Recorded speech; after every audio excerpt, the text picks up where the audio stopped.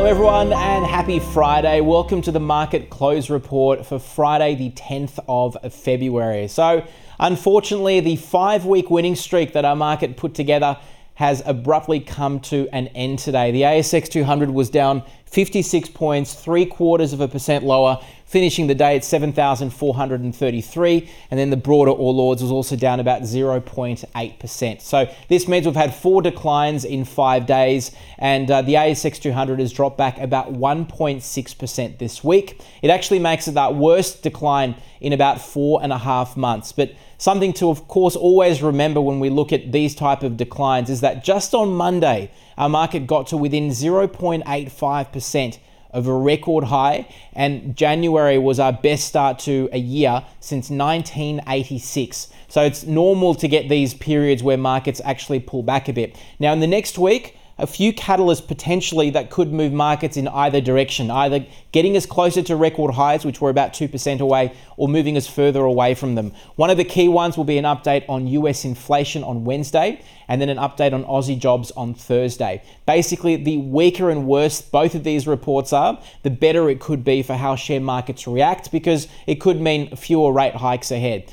Secondly, we've also got the peak of the profit reporting season in Australia. So there'll be more companies telling us how they've done over the past 6 months, over the next fortnight, than at any other time of the year. And we've already seen evidence of quite aggressive movements in both directions from companies that are releasing their results at the moment. So that always is certainly a risk. Now, today we had 10 of 11 sectors under pressure. The only winners actually were consumer staples, and that includes the supermarket chains, Coles and also Woolies, that did reasonably well, but there were losers everywhere else. Some of the worst, tech stocks, which were down 2, communication services down 1.6. We also had materials, utilities, energy, all falling in excess of 1% today. Now, as far as the individual winners on our market today, though, there were a few that really stood out. The best performer was actually Imugene, which rose 7.5% today. Now, the reason for the improvements, it was granted a patent for a cancer therapy it's working on in the United States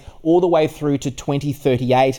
This is an immunotherapy designed to treat tumours like lung cancer. Another standout was United Malt, which rose close to 5% today. Now, this is a company that sells ingredients to distilleries and breweries across the country and across the world as well. Well, it flagged an improved profit result, not only in 2023, but thinks that things should improve further in 2024 as well. Treasury Wine Estates also standing out, lifting about 1.6% today. This is the drinks group behind brands like Penfold. Well, today it rose, and it seemed to be on reports that China is at least willing to discuss potentially lifting tariffs on Australian wine. Now, China imposed these tariffs back in 2020 due to a political dispute with the Australian government. That was bad news for Treasury Wine Estates at the time. Its shares fell 40% in a year, mainly because it was one of its main markets. So since then, it's had to find alternative buyers in other countries. So this was seen as good news for the group potentially. And Insurance Australia Group also lifting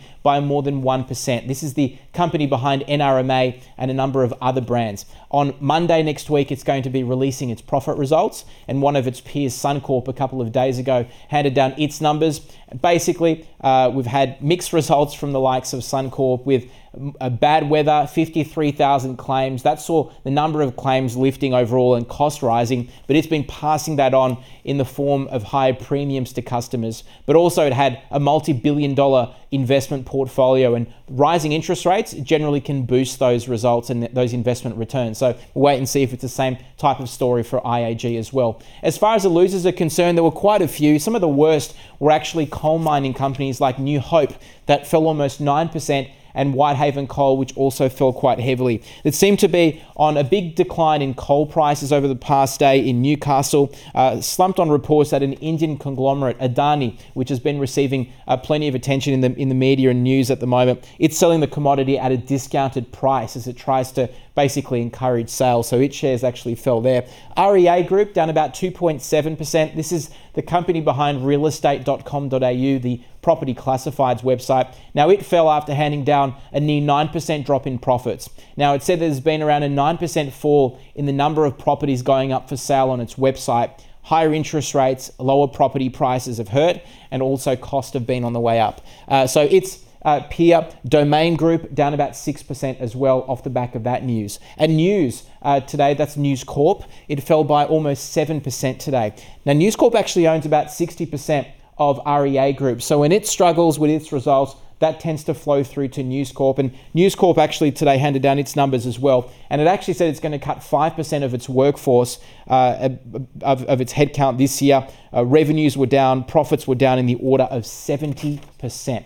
Now, over the course of the week, there were some big movers on the market. The best performer was Newcrest Mining, which rose about 10%. That was because it received a takeover offer worth about $24 billion from US mining giant Newmont. Medibank was up 6%, and Suncorp, which I mentioned, releasing its profit results a couple of days ago, up around 4% this week. The worst performer was Helios, which fell 13%. This is a group that has really been hit hard due to a massive decline in the number of PCR tests it's conducting. It used to conduct about 40,000 tests a day. Now that's down to roughly 1,000 to 2,000. So that really has left a gaping hole in its results. We also had Novonix down 13% and Credit Corp also down in the order of 12. Now, the Aussie dollar today, weaker against most currencies. Against the greenback, it buys about 69.2 US. It fell against the Kiwi, the yen, the sterling, and also the euro. On that note, everyone, I hope you have a fantastic weekend ahead. We'll do this again next week.